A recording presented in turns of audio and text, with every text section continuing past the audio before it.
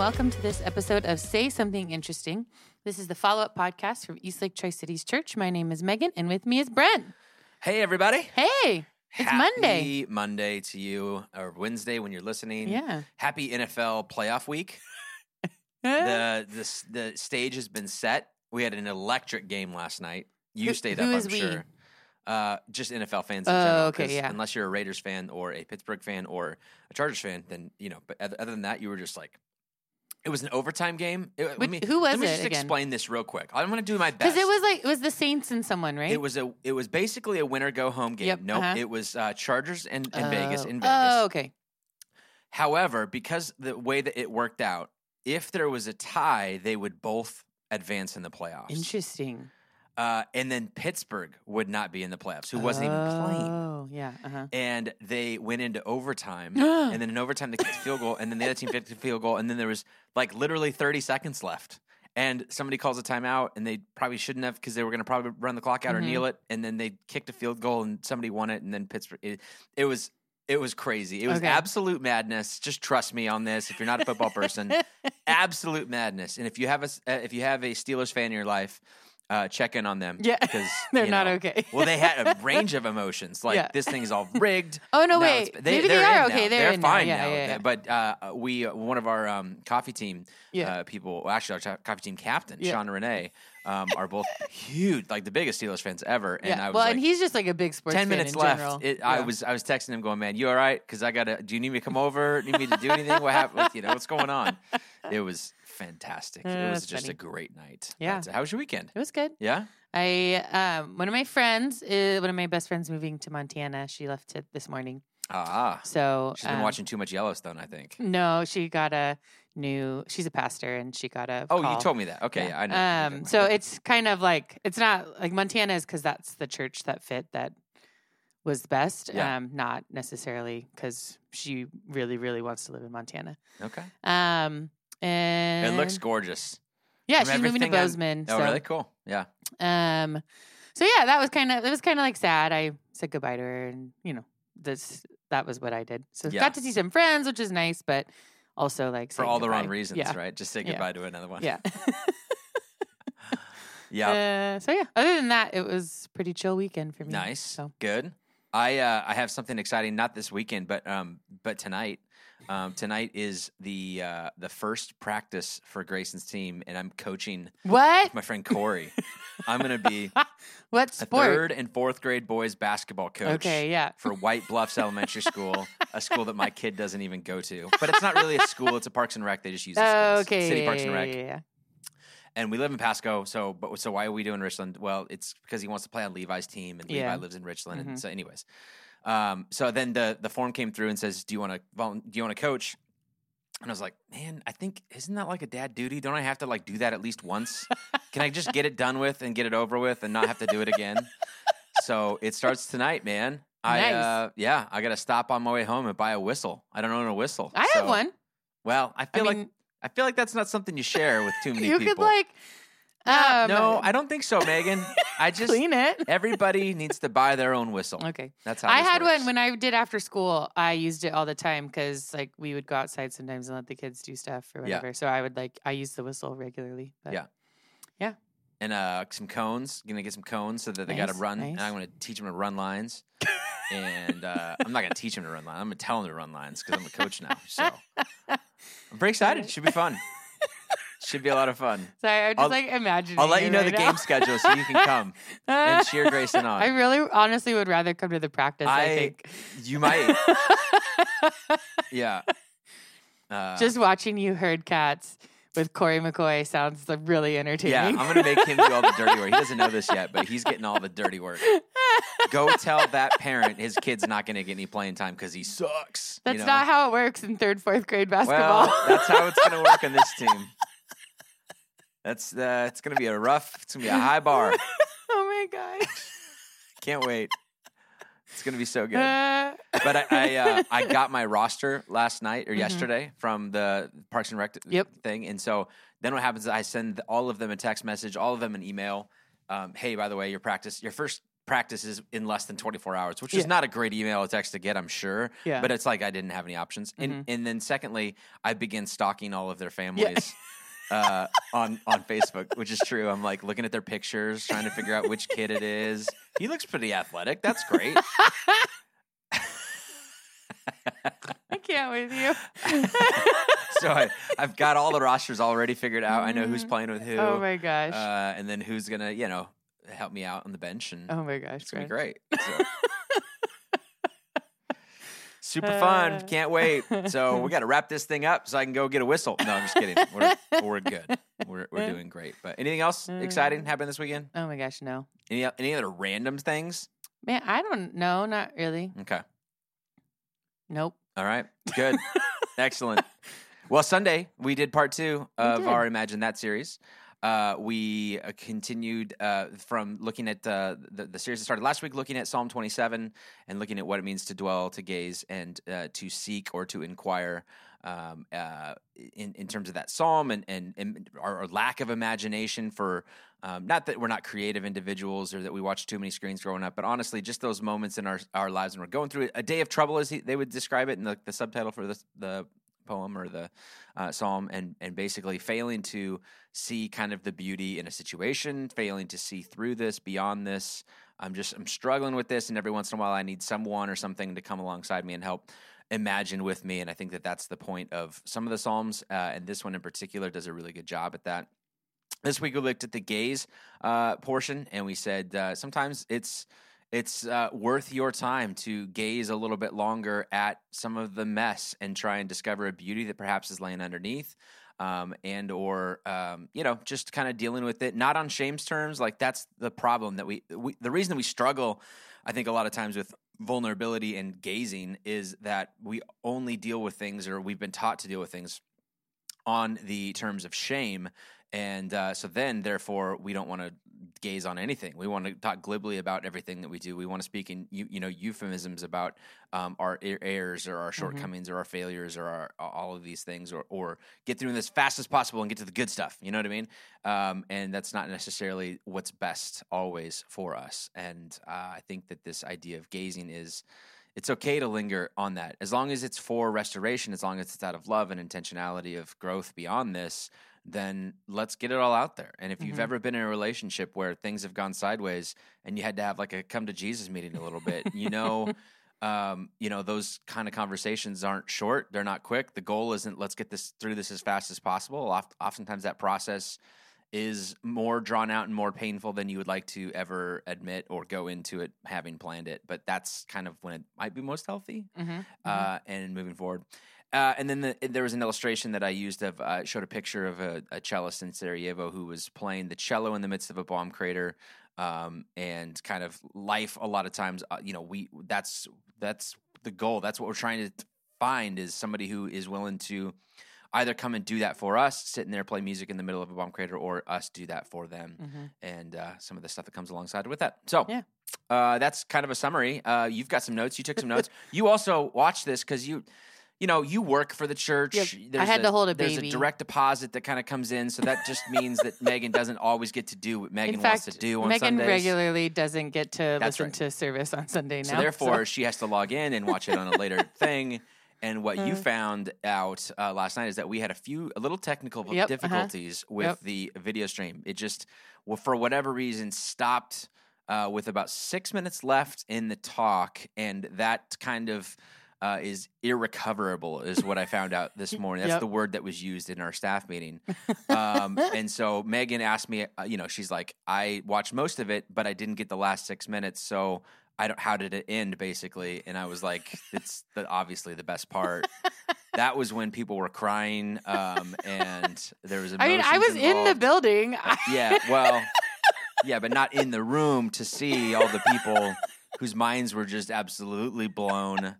And the emotions were at an all-time high. Right. So I'm glad you think so highly of yourself. Can't recap all of that, but for the most part, of the parts that you did see, the other 24 minutes or so. I mean, I listened to most of it. Yes. So what were your takeaway? Any thoughts? Thanks for that needlessly long caveat. Well, Yes, I was thinking about collective gazing. As a nation, as a community, as a family, as a whatever it is, right? I think you focused a lot on like individual hardship or individual whatever, but I think that there's a lot of value in shamelessly gazing on things that were not great in our past or in our present or as a whole, as a collective, as a group of humans, and saying this is something that was not good, and we're going to look at it, not to like place blame or cast shame, but to look at it and understand it and find where can we move forward from this, and how can we restore this, and how can we bring justice if that's what needs to happen. And that's what I kept thinking about when you were talking is, yeah, there's value in doing that for ourselves, and that we should have a kind of a process of gazing at not so great moments or not so great decisions or not so great times in our life personally. But I think as a collective, that's also something that we need to do as well, and something that we're asked to do. Like if you look at most of the Old Testament, a lot of it is the Jewish people collectively gazing at their mistakes. 100%. And like, what did we do wrong? And how did we move away from God in that moment? And how do we change that moving forward? And I think if you call yourself a Christian, we're asked to do that as well. Not just personally, but also collectively.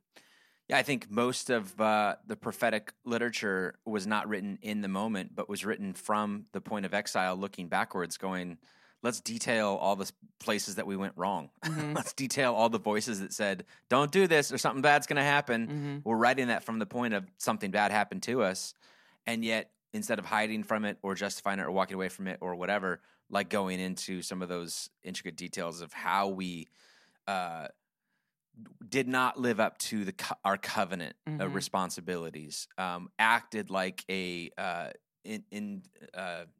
infidelitous marriage partner, or that's not the wrong word. I'm making up words now, but a traitorous whatever. Anyways, all of those things to be like we're not going to downplay it. We're going to like speak to it because only then could we potentially have the room to be able to see beyond this. Yeah, and like see through it and find true the true beauty is like gazing at the mess and figuring out how to like change it and bring it with you, because if you don't spend time gazing at the mess, you're just going to make the mess over and over and over and over and over again. And so if you really want to find the beauty in whatever mess it is you're looking at, you need to spend time looking at it. Yeah. Because then you can find the way forward. And that sometimes that is the beauty. It isn't like I'm not going to find anything beautiful in this death of my family member, but I can find the path forward from it. Yeah. And there's the beauty in that. There's something beautiful in finding my way forward and through this. Yeah. Agreed. So that was kind of what I was thinking.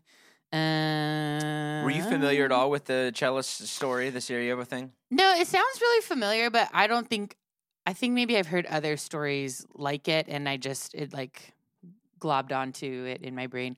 But I was listening and I was like, wow, he has a lot of detail. And then I noticed right now that you have a whole book about it. And so I was like, hey, that's why he has so much detail. Absolutely.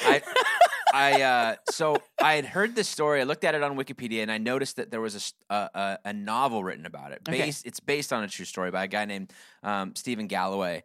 So then I said, all right, well, maybe I'll pick that up. And I got on the library's website. They had a copy and did the whole request thing, had it in 24 hours. It was so fantastic. I love that. I drive through, I pick it up. I'm going to drop it out. I spent $0 on it. It was awesome.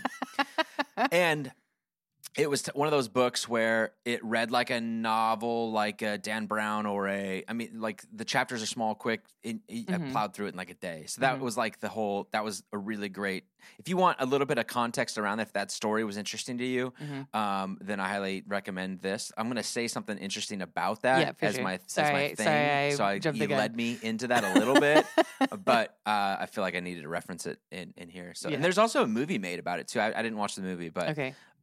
Yeah. So. Yeah, it's cool. Yeah. Yeah. Good. Anything else? I think that was it. Okay. Next week, part 3, we finish this thing off, kind of. It's going to be like 3.5 because we're doing on the 23rd, we're going to do a big launch weekend. But it talks, in that one, we're going to talk about how all of these things are great as long as you actually have community to do it in, right? Because is it really healthy for me to gaze at my own sins and shortcomings in isolation? Not necessarily. That can be really, really difficult. That's the problem with the whole imagination is, you need third parties to do that sometimes, and we all do, right? And at different moments, different means. So that'll be kind of that. But next week we'll do the seek or inquire and ask of the Lord. I think it's going to be a lot more about the doubting thing and still walking away going, I still have questions about this. I still am not exactly sure how this plays out, and is that okay? And some of the emotions involved in there. So we'll go that route. But at this time, let's transition to something interesting. And you open, so I go first. Yep. Mine is that book, but a story that comes out we didn't say the title. It's called Cellist of Sarajevo. Yeah. Sorry. This is the rest of the story beyond that thing. Okay, so this book was written by a Canadian author named Stephen Galloway, who this is like the third iteration of this book, or this story has come out in several different ways.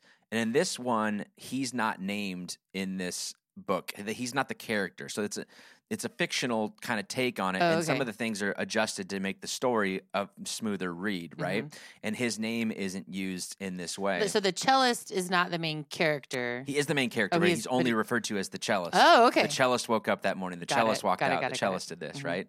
And so, as it turns out, the actual cellist was able to leave Sarajevo and leave Yugoslavia about a year into the siege.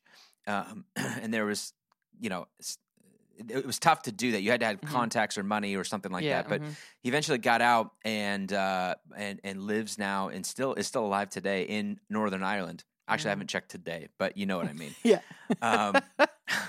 As far as I know. Yeah, as far as I know. Lives in Northern Ireland, and when this book came out, it was kind of a little bit frustrated and mad at the author, being like, you didn't use my name, you changed the stories, not quite understanding, I'm a novelist, this is a little bit of part of the nature of how it all works. And so there was a third-party article that I read of a reporter who sought to kind of bring the author and this cellist guy who's lived in Northern Ireland together to kind of reconcile some differences. And it wasn't like he was wanting money, like you stole my story and therefore that. Like that's not really what it was about. But he just felt like it was a bit of a controversy. And why did you feel like you needed to change the story? The story was plenty good by itself and what it was. And it was just funny to hear this reporter talk through very delicately, trying to say that this author, the cellist, the real cellist, Vedran Smailović, has his own issues. You know what I mean? Like as much as we put our heroes on pedestals, he didn't quite understand. He got very defensive. He as we met and we talked with him, we realized, as good as some of these stories are, they're also real people with real personal issues themselves. And the fact that he, was able to get out in a year, like what all was behind that, what kind of exclusivity you're supposed to be like for the people, but then you also figured out a way to get out where other people had to stay. You know what I mean? It was like yes, these stories are good, but also all of our heroes are all humans, and so there are going to be shortcomings. If you look hard enough, you're going to find some garbage. If you gaze long enough, you will find flaws. Full circle and moment. That's okay. You know what I mean? Like that's got to be true for everyone. So that's cool. I thought that was an interesting piece. That is an interesting piece. What do you got for me? For all of us, not for me. Just specifically for you. Well, if it is relevant, then I'll take it. It's actually not specifically for you. It's definitely more for me. Did you know that scientists can, like, it's called environmental DNA, but they've used it mostly in like soil and water up until now, but they can like take a sample and gather like animal DNA out of it and like figure out what animals have been like living in that environment. And then build a park and put dinosaurs in it? No, not that much. Okay. But I mean, maybe those are some like down the line next steps that are weird. I saw a movie about that. Yeah, I know, it didn't go very well. But they're just some scientists who figured out a protocol for doing it with air. So they take like a big fan with a filter and put it in a zoo and have been able to collect like enough particles from the air in order to be able to like identify different DNA from those air particles. And it's the first time they've ever been able to do it in air. They've done it in soil and water and kind of those substrates, but then air DNA is not very concentrated. Yeah. But they are excited about it because it means that they could potentially go into like a forest or on the savannah or something and be able to see what animals are around. And like, because a lot of animals, like, I don't know if they exist because I can't see them. They like, keep running away from me, or like all I can find is like a footprint or some scat or whatever. Yeah. But being able to do this, you could have a better measure of what animals are actually in the area. So they're excited about it for that reason. But I thought it was interesting because, I mean, I know I love science and I'm a biology teacher, but I didn't realize that, like, it just didn't like click that like aerosolized particles would then mean that there's like DNA in the air. I like hadn't fully thought about that. Well, yeah, any parent who has had a kid with a full diaper knows I can tell wherever Clive's been for about a good half hour after he's left the room when those pants are full of stuff. You know what I mean? Yeah. Like, oh, Clive's been in here. Yeah. So, but to recreate to see, that's interesting. Yeah. That's good. So I was like, that's really cool. Yeah. So I thought I'd share with everyone. I like it. Yeah. That's good. All right. Well, that'll do it for today's episode of Say Something Interesting. Appreciate you guys taking your time to listen to this little fun thing that we throw together each and every single week for you, free of cost. If you're getting charged for this, you're getting ripped off because this is a free podcast and you should not ever pay for it. All right. Sunday at 8:30 or 10 in person, 10 o'clock online via the live stream. You can go to eastlaketricities.com to have access to that. Or better yet, just download our app, and then you can fill out Connect cards on there and save Megan some time. That'd be great. Have a great week, guys, and wish me luck. Good luck. Tonight's thing. Hopefully, I don't know if we'll be on ESPN Sports Center later on. I don't think they have anybody coming and available. But if that changes, I'll be sure to let you know. I can't. Bye.